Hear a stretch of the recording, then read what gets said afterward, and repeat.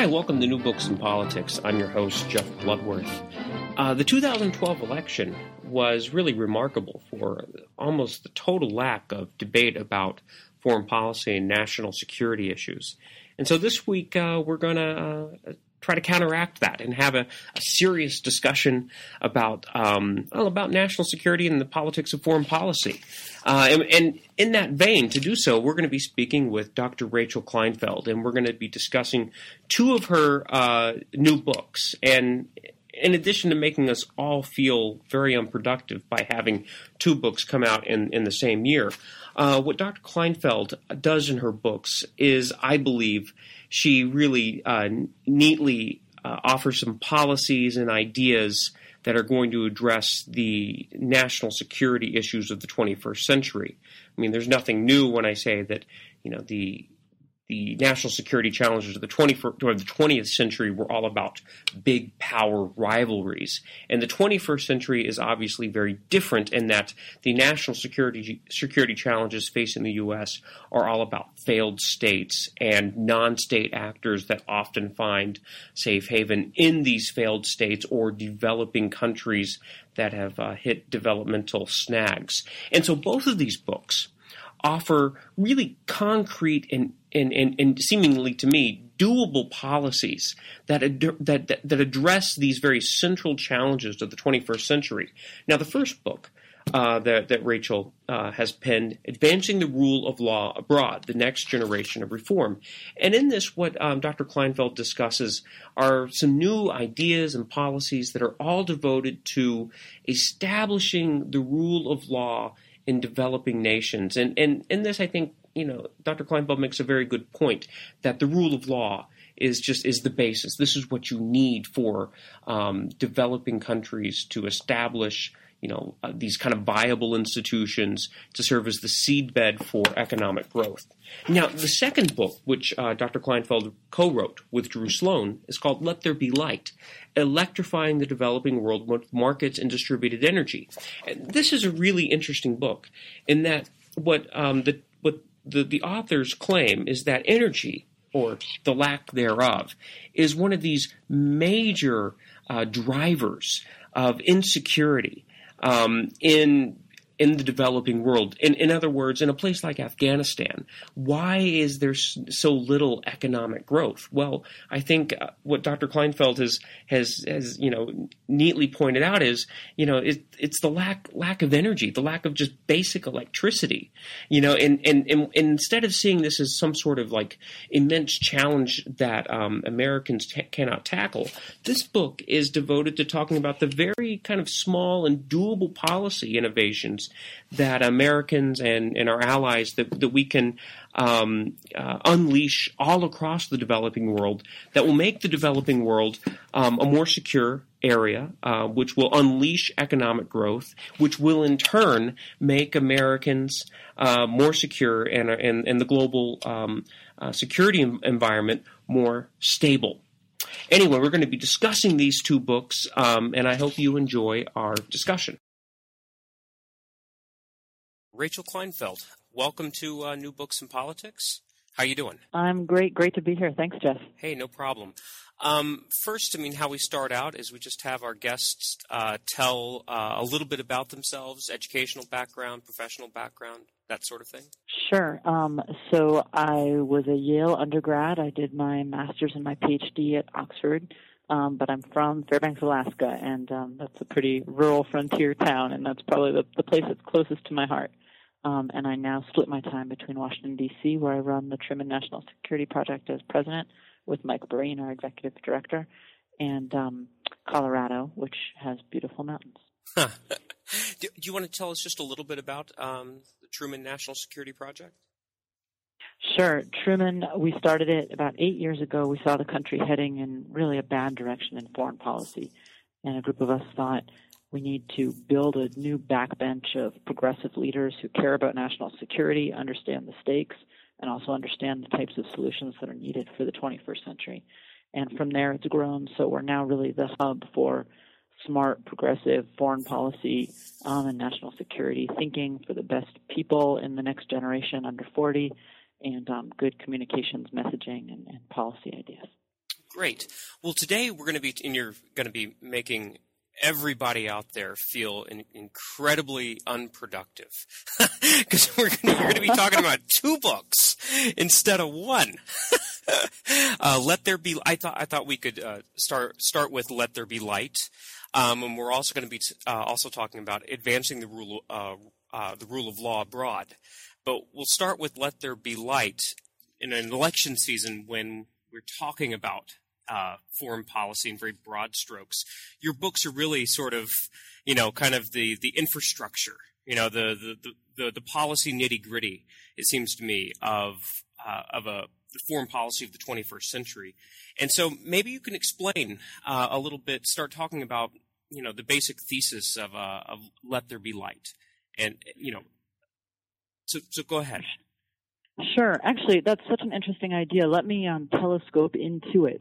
Okay. Because I think you're absolutely right that the way I see the foreign policy of this century, we are for the first time as threatened by weak states as by strong states. Mm-hmm. And we haven't really had that before since the Middle Ages. In the Middle Ages, we had highwaymen and pirates and all sorts of things like that. Well, we now have them again, and you have these fragile states that host terrorist networks. You have fragile states that can host zoonotic diseases that move from animals to humans and can become pandemics. You have fragile states where extremism can fester of various sorts, where nuclear weapons can become lost and get into the wrong hands. So all of a sudden we have this new set of challenges in weak states, and we're very good actually at dealing with strong states. We're good at dealing with Iran and North Korea and problematic states like that.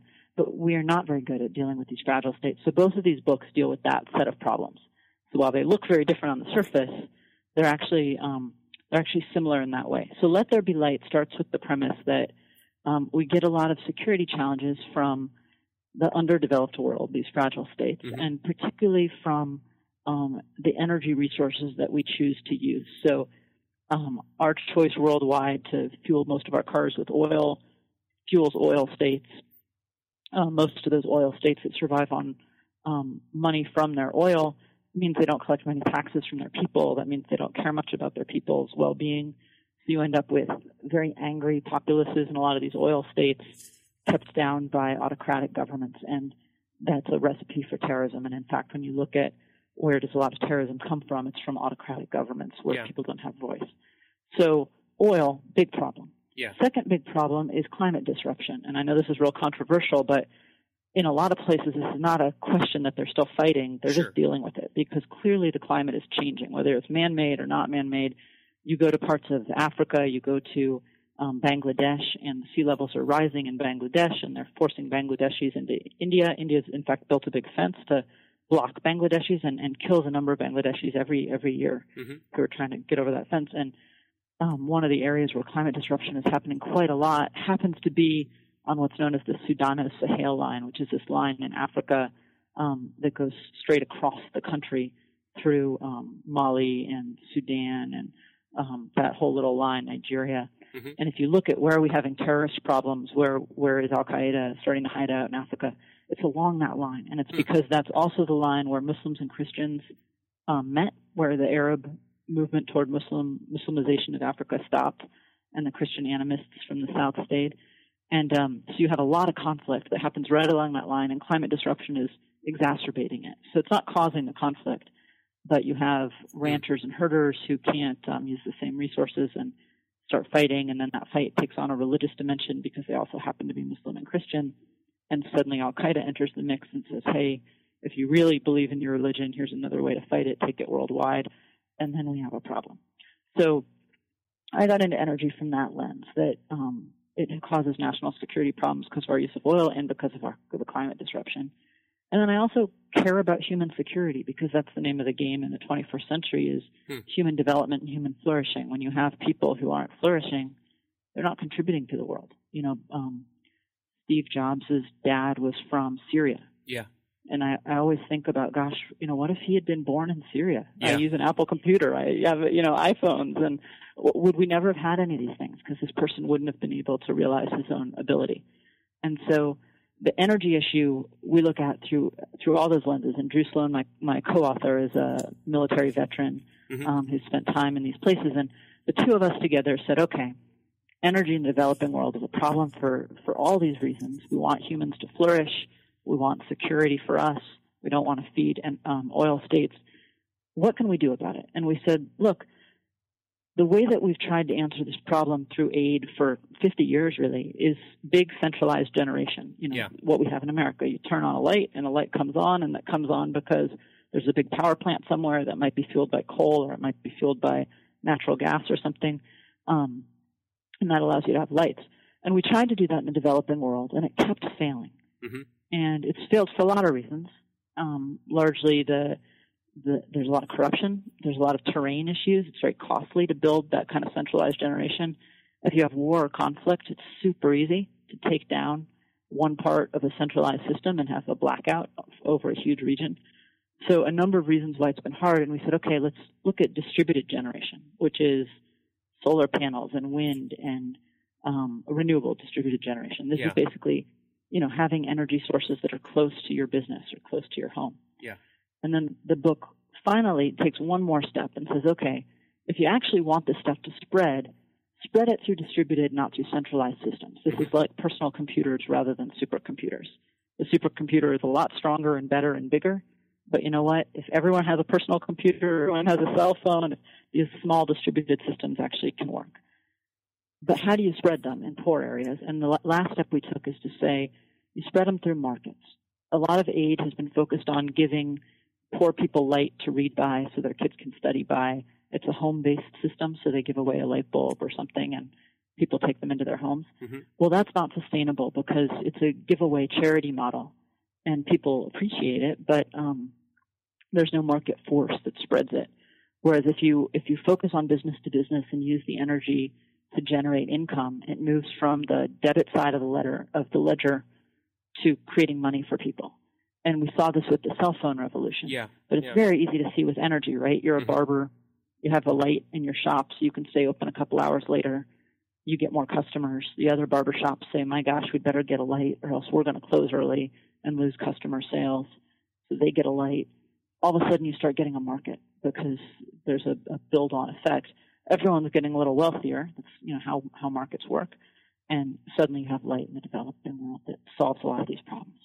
Yeah, what I found so interesting about Let There Be Light is, on one hand, you have Romney and Obama talking about their kind of big ideas and, sort of their big visions for how they see the 21st century. And what both your books do is, I think, talk about how we can get there. And when I read your book, I'm a historian, and I immediately think of, and especially when you were talking, I thought of, this is sort of Bill Clinton's worldview, in the foreign policy of the 1990s, talking about expanding markets and investing American hopes in sort of human dignity. And, this goes nothing could be more American. This goes all the way back to Thomas Jefferson. This belief that liberal free trade, unleashing the capacity of the individual. This is the key to, global stability and some sort of workable peace. And what this book does is says, okay, this is the big vision, right? And this is one small way that we can get there. I had not thought about it that way, but you're absolutely right. And in fact, the next book I want to write, I'm going to New York next week to try to pitch it, is about the big vision. And I think when I pitch it, I will talk a little bit more about how, these connecting dots, because, it's easy to have vision without a lot of substance. Yeah. And it's also easy to focus on just these little things, which I think you do me more credit than the books might do. That they focus on small problems and try to solve them, or big problems and try to solve them. But I want to build some of that connective tissue because I think you're absolutely right. Yeah, which I assume this is your co-author, Drew Sloan, with the introduction, where it begins with, Let There Be Light. I'm getting ready to read what I think is and it is a substantive policy book. But we start off, which I assume when he was a soldier, looking at a darkened, what he calls a 14th century seeming Afghan village. And seeing, instead of, this is a problem that it is a problem that needs to be dealt with, but seeing the human potential there and saying, the problem is that, they don't have energy. And so this book, I find this interesting, talking about distributed generation. And I mean, you talked a little bit about what decentralized energy is, but I think talking about cell phones is I don't know, it puts it in a more understandable way, because anyone who's been to the developing world, you're struck immediately by how ubiquitous cell phones and cell phone stores are everywhere. And so it seems to me that's kind of the model. Looking at cell phones, if we can get a cell phone in the hands of people in Africa or throughout the Middle East, why not some sort of renewable energy source? That's exactly right. And in fact, when we looked at the how-tos, we did a lot of study of the cell phone market. We looked at other markets too. Yeah. We looked at a lot of businesses that have sold to the developing world, and some of them are very counterintuitive. For instance, a Pure Water Filter, which is one of those water filter companies like Brita, tried to sell clean water to the developing world. Total flop, complete failure. And so we investigate that case study to say, you can't take it for granted that people want your goods. You actually have to market them. Even something as obvious as energy. Yeah. People don't usually want energy. They want their cell phone to work. And there's a little bit of a difference there. And if you're trying to market, that matters. So we looked a lot at cell phones because they were the success stories. We looked at a couple other success stories like cement in Mexico for small houses and small packets of shampoo and so on for India, and looked at how things were sold effectively in the developing world. And then we looked at some failures to figure out what could go wrong. Yeah, and it's interesting because this is a very hard-headed and pragmatic sort of book. It's not, you talk about the 1.5 billion humans who are energy poor, and then I think you make an excellent point that it's one of those that is obvious when someone's smart points it out, that 1.5 billion poor people still have an enormous amount of purchasing power.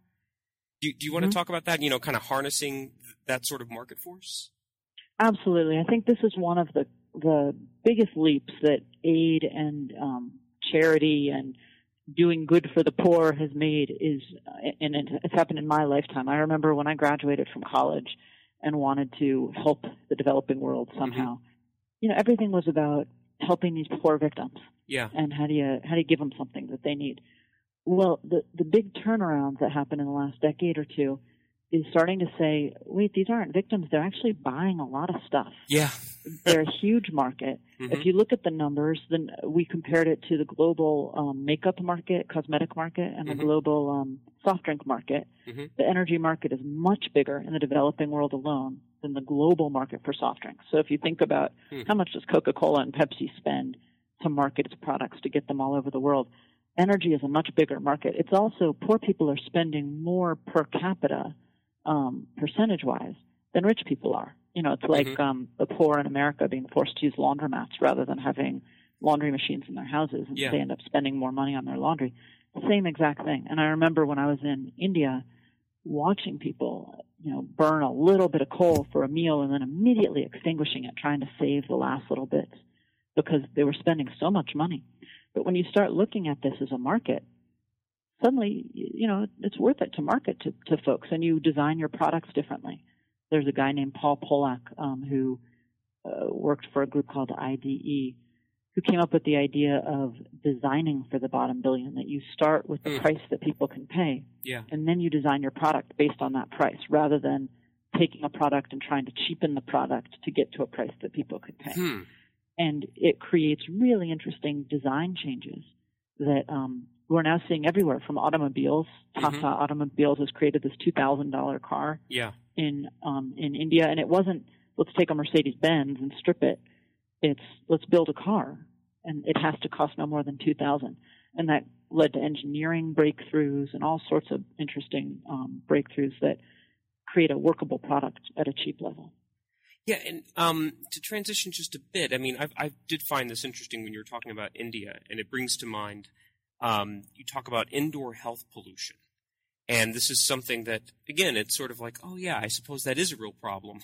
But could you explain, like, why this matters and, how it fits with your larger argument?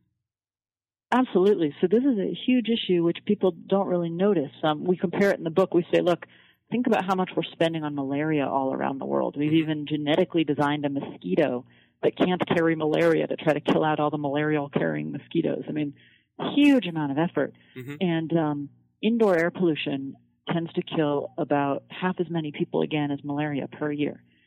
And how does it do that? It does it in a couple of ways. One is just lung problems and respiratory problems, exacerbating asthma, causing people who are usually women. It's usually women who are cooking over small fires inside enclosed areas.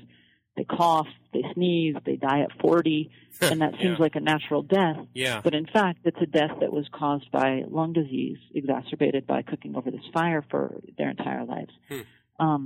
That's the main way it happens, and what that means is a number of things. First of all, losing moms in that era of their life is horrible for their kids. Yeah. You lose your main person who's raising the children in a lot of these places. They're also often co-income producers, and so families slip further into poverty. Of course, you're also losing the human potential of these women. When you think about the labor-saving devices that have allowed women to work and contribute to society in bigger ways, of course, raising kids is a big way. But if these women were educated, they could raise their kids better. There's so many ways that women could flourish, and the lack of energy is one of the things that really holds them back. So we look at that quite a lot. Yeah, and then I think it brings you to a point, and something I'd never heard of before. You talked about the Asian brown cloud. Could you talk about that just for a minute? Sure. So this is another of these climate disruption pieces that is already happening.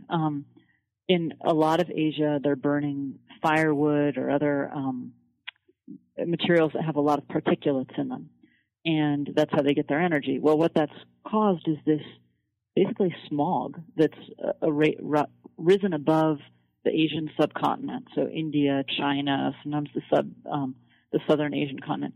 And you've got a layer of what's basically smog, this big brown cloud that hovers, and it moves a little bit, but mostly over that continent. It's caused by all of the dung fires and wood fires and things that they're burning. One thing that's all causing is deforestation, which is a whole other set of issues, but it can cause real conflict, landslides, but also conflict between people, and some horrible issues of, women looking for firewood and getting raped on the way and things like that.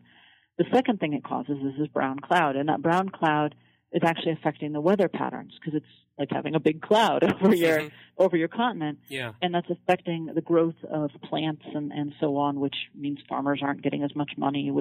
So you've got a whole depressive effect on the entire economy of largely farming economies because of what they're burning to make energy, and it's not necessary. These places have a lot of wind. They have a lot of water for microhydro, small dams and things. They have a lot of solar, obviously. India is quite a hot place, and so is Bangladesh and so on. So it's not necessary, and it's causing poverty. Okay, so you've established the absolute need for talking about the energy poverty, and sort of the health effects of energy poverty, the national security implications, and then we talk about, look, you can harness market forces so that you can scale distributed energy. Okay, so and again, this all sounds very optimistic and quite doable. So I guess explain why, because it all sounds like such a great idea. Why aren't we doing this already? Well, I don't think it's because it can't be done. I remember I had a professor at Oxford who was very dismissive of a commenter who said, if this doesn't exist, then it probably can't be done. She said, we never had an ice cream shop in Oxford until 2 American Rhodes Scholars dropped out of their program and started an ice cream shop. Now we have an ice cream shop. So, things can be done, and sometimes they're just not thought about right. Yeah. A lot of the work in distributed energy is about the business model rather than the technology. And a lot of what we say in the book is, look, people are treating this like it's a technological problem, but it's not. The technology is there. It can get better. It is getting better. It can get cheaper. It is getting cheaper. What you really have is a business model problem. You have to figure out how to sell goods to the developing world in a way that works for different countries with different atmospheric conditions and different distribution chains and different ways of financing things. And you have to tackle those business model problems one by one. And we lay out about 7 issues: financing, cultural issues, man and woman power. Are people educated? Can they repair things? And so on and so forth. And basically go through each one of them and say, okay, here are some financing mechanisms that you can use. Here are some ways to affect regulations. A lot of times energy is a very regulated field, and you need to change the regulations so that you don't have one monopoly that's the only people allowed to sell energy. Sometimes you need to change tariffs so that you're not, doubling the price of a solar panel once it gets into your country. So we walk through each of these and we knock them down, and none of those things are easy to change. And that's why there's a lot of problems. It's hard to come up with a good business model. And some of the issues are quite political. There's real power that gets lost when you lose a lot of centralized generation. There's a lot of opportunities for corruption. There's a big amount of money going into a project. Sure. There's a lot of opportunities for control. A lot of countries think of energy as something that lets them control their populace. There's some cases that we cite of various dictators who turn on and off the lights as a way of rewarding various villages that they like and don't. So there's real issues with doing it, but they're surmountable, and they were surmounted with cell phones, the exact same set of issues by and large. And you can surmount them here. You just have to kind of start tackling them and put your shoulder to the grindstone. It's not glamorous, but it's doable. Yeah. It's not the sexy foreign policy topics that we often talk about, but seems to me these are the things that kind of really matter. So if I'm going to try to kind of boil this down and make an argument to my 19-year-old sophomores, and the foreign policy topic that's on their mind, this book starts in Afghanistan, right? And they think about Afghanistan. How can this make American missions, in places like Afghanistan, what can this sort of 5-10 years down the road, how can this make America successful in places like Afghanistan? Sure. So there are a couple of things that hold back the developing world, and because these countries are fragile and unstable, they hold back the rest of the world. They cause problems for the rest of the world, and they fail to contribute their human capital to the rest of the world. If America could build these energy systems in these countries, or could assist them in building the energy system. Sorry, I misspoke. That's really the way to look at it. Can we assist these countries in building these systems? The gains we get are things like countries with more education. If they have lights on, they can educate people. They don't have to stop learning at 6 p.m. when it gets dark. A lot of people work all day in these countries, including the children, and more educated populace does not necessarily lead to peace, but it does tend to lead to very good things for women particularly. Educated women is one of the biggest predictors of growth in the economy, in part because they can then educate their children. So lots of positive effects from that. You have positive health effects. A lot of the problems with diseases in these countries is that you can't get refrigeration to refrigerate pills and so on to get them to the points where they're needed. So you can easily have distributed energy that lets you have little refrigerators that you carry around. Well, suddenly you don't have the kind of health worries that we're worried about. A couple of years ago we were worried about pandemic flu and SARS, and those worries are still there. The chance for those kind of diseases, we thought in 1918 it'll happen again. We've got more people out in the world. So that kind of thing will make a big difference in stability. And then last, but far from least, you'll have more economic growth. It's really hard to grow a business when you can't have any energy. You see the losses from that, even in countries that do have energy where they have a lot of brownouts and blackouts because it's not a stable grid. There's only so much you can do with the treadle wheel sewing machine versus an electric sewing machine and that kind of thing. So you'll start seeing economic growth. Well, there's all sorts of positive correlations between economic growth and stability. And the final thing I think you'll see is, frankly, more democracy, which is also positively correlated with stability, that you're taking money out of the hands of oil dictators. You're reducing the ability of the Saudis to spread extremist literature and so on around the world because they're getting less money from oil. The less we're dependent on oil for transportation. And a lot of these countries use oil-fed diesel generators. So while our electricity isn't oil-based, and a lot of the developing world is oil-based because of the diesel generators they're using, that's also good for the world. So democracy, development, education, particularly education for women, these are big forces that stabilize the world and make America more safe too. mean, the other half of this walnut is your other book, Advancing the Rule of Law Abroad. And if we could just transition to that, if you could just kind of begin to explain the role of the rule of law and its importance for global stability first, and how that kind of meets or intersects with American national security. Sure. So, again, when I was in India, when I was first noticing these energy issues, I came across some instances of police corruption and aid corruption that were just enormous. So in one case, none of the aid money made it to a poor area that was supposed to get it. In another case, there was police brutality and corruption that was protecting, that was basically keeping down economic activity and helping a monopolist maintain a monopoly. And one of the things I realized was, boy, so many people in the development field are trying to help bring these countries out of poverty.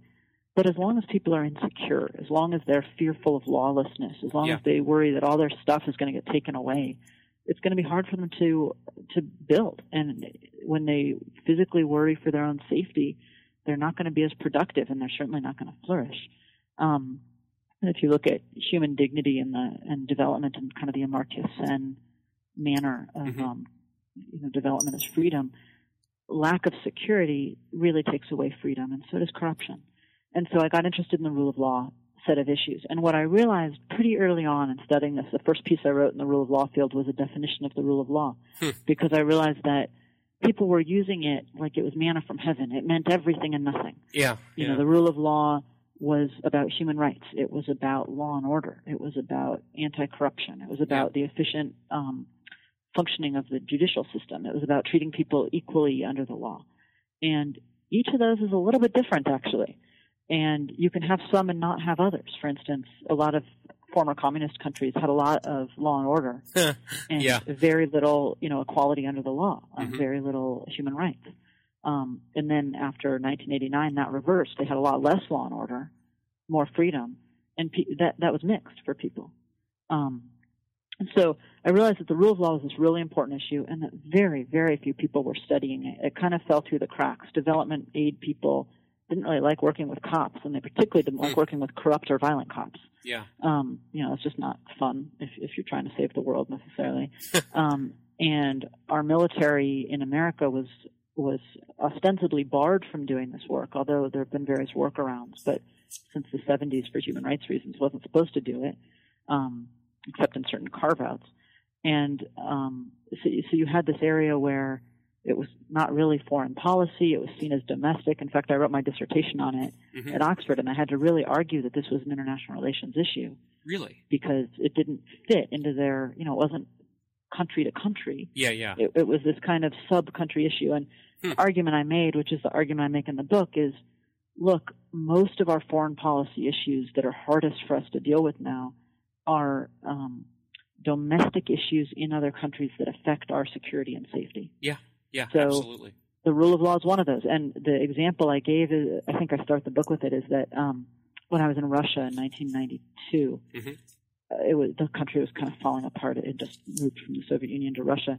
And some mafiosos offered myself and my brother and some friends of ours a nuclear submarine to buy. And I was 16 years old. I really didn't have the capital to buy a nuclear submarine, but I didn't also know if I wanted a nuclear submarine, although I had sort of Beatles dreams of taking this as my way home. But we didn't know if it was a real nuclear submarine or not. There was no way to tell, but it could have been. And one of the problems with the rule of law for our security is that you get corrupt border cops letting in arms. You get corruption that can allow nuclear material to come out. We just saw basically a corrupt spy in Canada who was passing secrets to Russians.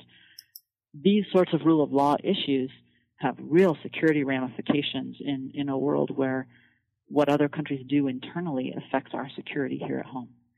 I found, my major kind of international experience is I work in a democracy initiative, sort of a boot camp in Jordan every summer. And so I spend a lot of time, a couple of months out of the year over there. And it seems to me Jordan is quite a bit like the rest of the developing world. Everyone just takes for granted that, the police and almost every government bureaucrat is totally and utterly corrupt. And this is, what happened with the Arab Spring. And so it's like, just like Let There Be Light. It's sort of like this obvious answer that's kind of staring us right in the face. This is one of the big major problems that we don't even sort of address, it seems to me, and in our kind of national security debates at election time. And so what I found interesting about this is that, your kind of inside-out approach, to talking about the rule of law abroad, and maybe you could kind of talk about how you approach promoting the rule of law differently than other people who have written about this. Sure. So, and I think this is very influenced by the work that I do at Truman, which is, of course, very political. We're working with Congress. We're trying to change laws in the country. We're working with the administration. We're trying to affect how things are seen politically, because that's how things get done. When I looked at how we were approaching the rule of law in other countries, and the U.S., by the way, and other countries are spending billions of dollars a year trying to fix the rule of law in other nations. Yeah. In fact, at one point we were working in 183 countries, and there's only 210 countries in the entire world. Yeah. So, this is a huge issue that the U.S. is working on. It's just not, as you were saying, it's not like an above the fold on the Washington Post front page kind of issue. But we're spending a lot of money. We're doing a lot. And most of what we're doing is looking at what would we do here at home? How does our system work? Let's import that over there. Yeah. And it doesn't work, and it hasn't worked. We've been doing it you could argue, we've been doing it since we started invading the Dominican Republic and so on 100 years ago. But we've been doing it in this modern way for at least 40 years. And it doesn't work very well. And that's because the rule of law is an incredibly political area within a country. I mean, look at America. If we want to change the laws on police sentencing, or 3 strikes and you're out rules go up for referendum in California. Do we have the death penalty or not? What counts as political corruption in our country? These are big political issues. And also on a small level, people really lose power. The rule of law is about choosing who has power in a society. Yeah. And mostly it's about taking power from powerful people and giving it to less powerful people. Yeah. Well, that's real hard. I mean, that's equality under the law, but that's real hard. When we first had the concept of the rule of law in England, it was with the Magna Carta, and what it basically boiled down to was the lords, the rich feudal class, finally amassed enough power just through their money and the power that they got banding together to challenge the monarchy. And they started to bring about some rule of law, not for everybody, certainly not for their serfs, but for themselves, and it's a power game. It's about who has power in the society, how do they wield it, and how do they get a little more for themselves. That's what the rule of law, in my mind, largely boils down to, is this agreement between the government and the people about how power is to be wielded in this society. What's the relationship between the state and the society? When you look at it that way, it becomes incredibly domestic. And what another country can do is not nothing. Another country can do quite a lot, but only by working through that domestic system. So instead of looking at what should be done, you start looking at who wants to do it. Who are your reformers in this country? What do they want? What do they benefit from? Who gains and who loses from these rule of law changes that you might make? How can you amass the power to get the positive gains that you want? Who needs to come on board? How do you build coalitions? It's much more like advocacy and political work in our country or in any country, and much less like a traditional aid project where you're building a road or something. And a lot of our national security and foreign policy work needs to start walking this line, and I talk about this a little bit in the book. It's this line between traditional development approaches and traditional foreign policy approaches. Foreign policy approaches are diplomacy, right? You push on the government, you tell the government, do this.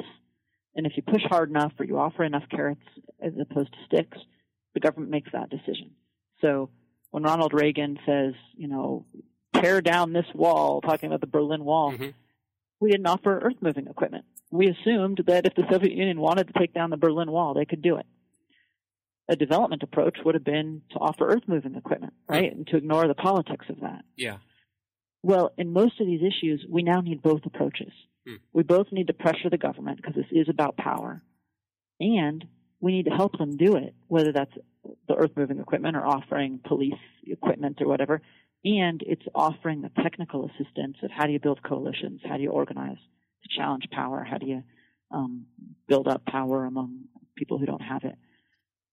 So it's a both and rather than an either or approach, and we're not good at those two pieces of our tool set working together. So it sounds like let's just use a case study of Egypt, today, and the way you would go about this is sort of the traditional sort of, hey, the aid package that goes to Egypt that's been in place since Camp David, but then quite literally relying upon NGOs to send hundreds, maybe thousands of sort of kind of development assistance, people on the ground, to literally work with Egyptians in organizing grassroots politics. Right? Is that what you're talking sort of about? Right, and it sounds real challenging when you say that, like, oh, we're going to go into other countries and organize their politics, but the key is we're not doing it ourselves. What we're doing is assisting local forces in those countries and teaching them. And that's being done by a lot of people. In Egypt, for instance, the Serbians, after they threw off their dictator, they started a group that went and taught the Egyptians how to organize against their dictator. So, a lot of this stuff is already happening country to country. It's not that the United States is doing it. And in fact, our best rule of law programs are not usually the United States sending people. It's usually us sending people from other countries that have done it themselves to teach other people how to do it. Because, no one really wants the U.S. to wag a finger at them and tell them how to do it. And also, our system is pretty different than most systems. We're British-based. Most countries are French-based in their legal systems. We're rich. Most countries aren't so rich. So it can be much more helpful for Egypt to hear how Morocco did something or how Albania did something than how we did something. And so a lot of our actual foreign policy work in this area is to bring people who have done changes successfully to these other countries to teach them. But you're right, it is mostly grassroots politics. And Egypt is a great example because, in fact, we had a rule of law program in Egypt for a long time where we were helping do things like judicial case management, very typical, very technocratic reforms, as if the only problem with the Egyptian system had been that they didn't have computers. They didn't have computers because somebody hadn't funded the courts to that degree, and someone hadn't funded the courts to that degree because someone wanted to maintain some power over the courts. And when you start looking at it that way, you realize you're nibbling at the edges of a problem that won't be solved until you solve that power equation. So, so what you're talking about is, U.S. policymakers looking at advancing the rule of law abroad and looking at it both at the very sort of elite kind of traditional diplomatic approaches coupled with bottom-up, funding of, all sorts of grassroots organizations in whatever country you're talking about. And so let's just imagine, what do you think this, like the Arab Spring, what would you think, what's a realistic but optimal outcome in the next 10 years? What would the rule of law look like in Egypt? Let's just stay with that example. Sure. So I should caveat that it's really hard right now in the Arab Spring countries, particularly in Egypt, for instance. They've told us we don't want your aid and we don't want your NGOs. Sure. And, so there's going to be a period of not wanting America to interfere and maybe not wanting other countries to interfere. Sure. That's pretty understandable given what effect we've had on their politics up until now. Eventually, hopefully, we can work with them either directly or through international groups or through international NGOs so that it's not, stamped made in America.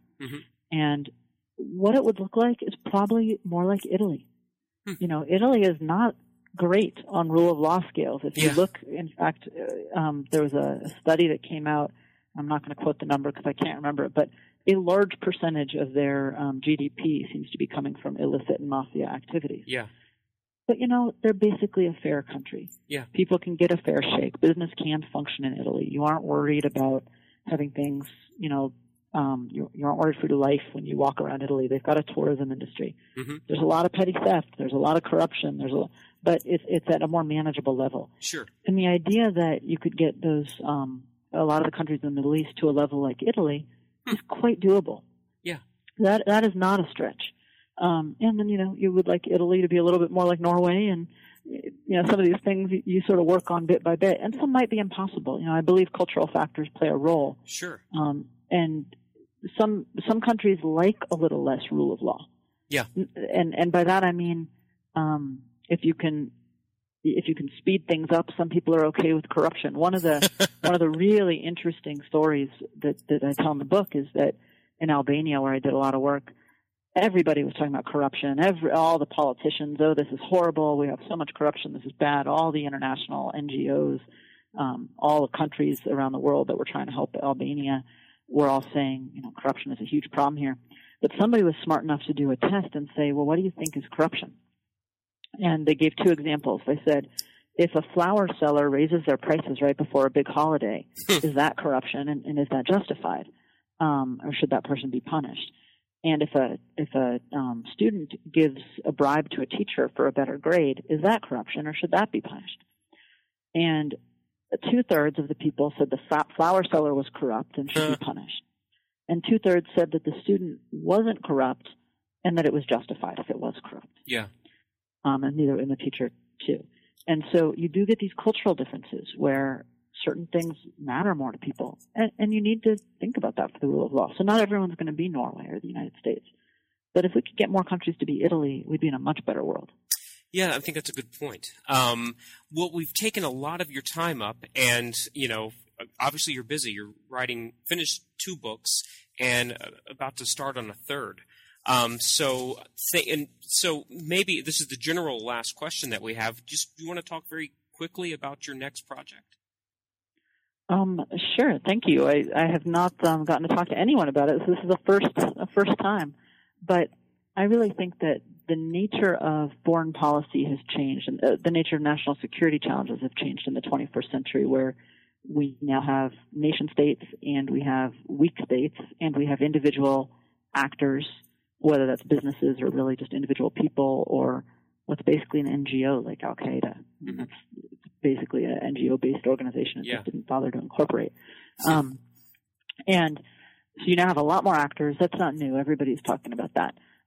But it means that we need a lot more tools to bear on these problems. And the U.S. government is still structured from the 1950s. If you look at one of the reasons that the Truman Project is called the Truman Project is that Harry Truman in the 1940s was the last person to innovate all of our security apparatuses. So the CIA, the Defense Department, the United Nations, NATO, all that was created in the late 1940s.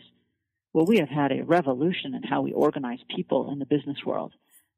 We've had a revolution in how we organize people online and these tools that we can now use to work across borders and so on. The U.S. government is one of the few places where that innovation hasn't taken place, particularly in the security field, in part because of security issues about how you share information and clearances and so on. So I really want to write about what would be possible to do and what would organizing our government and not just government, what would organizing our country, because I think a lot of it is going to be done by businesses and NGOs, not just the government. How do we organize that to do good foreign policy in the 21st century? Wow. So this is, again, kind of a government reorganization for the 21st century. It sounds like a similar sort of book. A book that straddles, that it's pointed more towards policy intellectuals, but is also accessible for the informed public. And I hope so. Yeah, no. I mean, these are both very readable, interesting books, and heavy on policy, but quite accessible, which is not an easy thing to do. So, thank you for joining us. I urge everyone to go out and to visit Amazon or your favorite online bookseller and pick up one or both of Rachel Kleinfeld's new books. Thank you so much, Jeff. Yeah. This has been really fun. Thanks, Rachel. I'll talk to you later. Okay. Bye. I hope you enjoyed my conversation with Dr. Rachel Kleinfeld and hearing more about her books, Advancing the Rule of Law Abroad and Let There Be Light. I want to urge all the listeners to go out on the internet and purchase these books, or to urge your local library to stock them so you and others can read them. I will look forward to seeing you next week. Bye.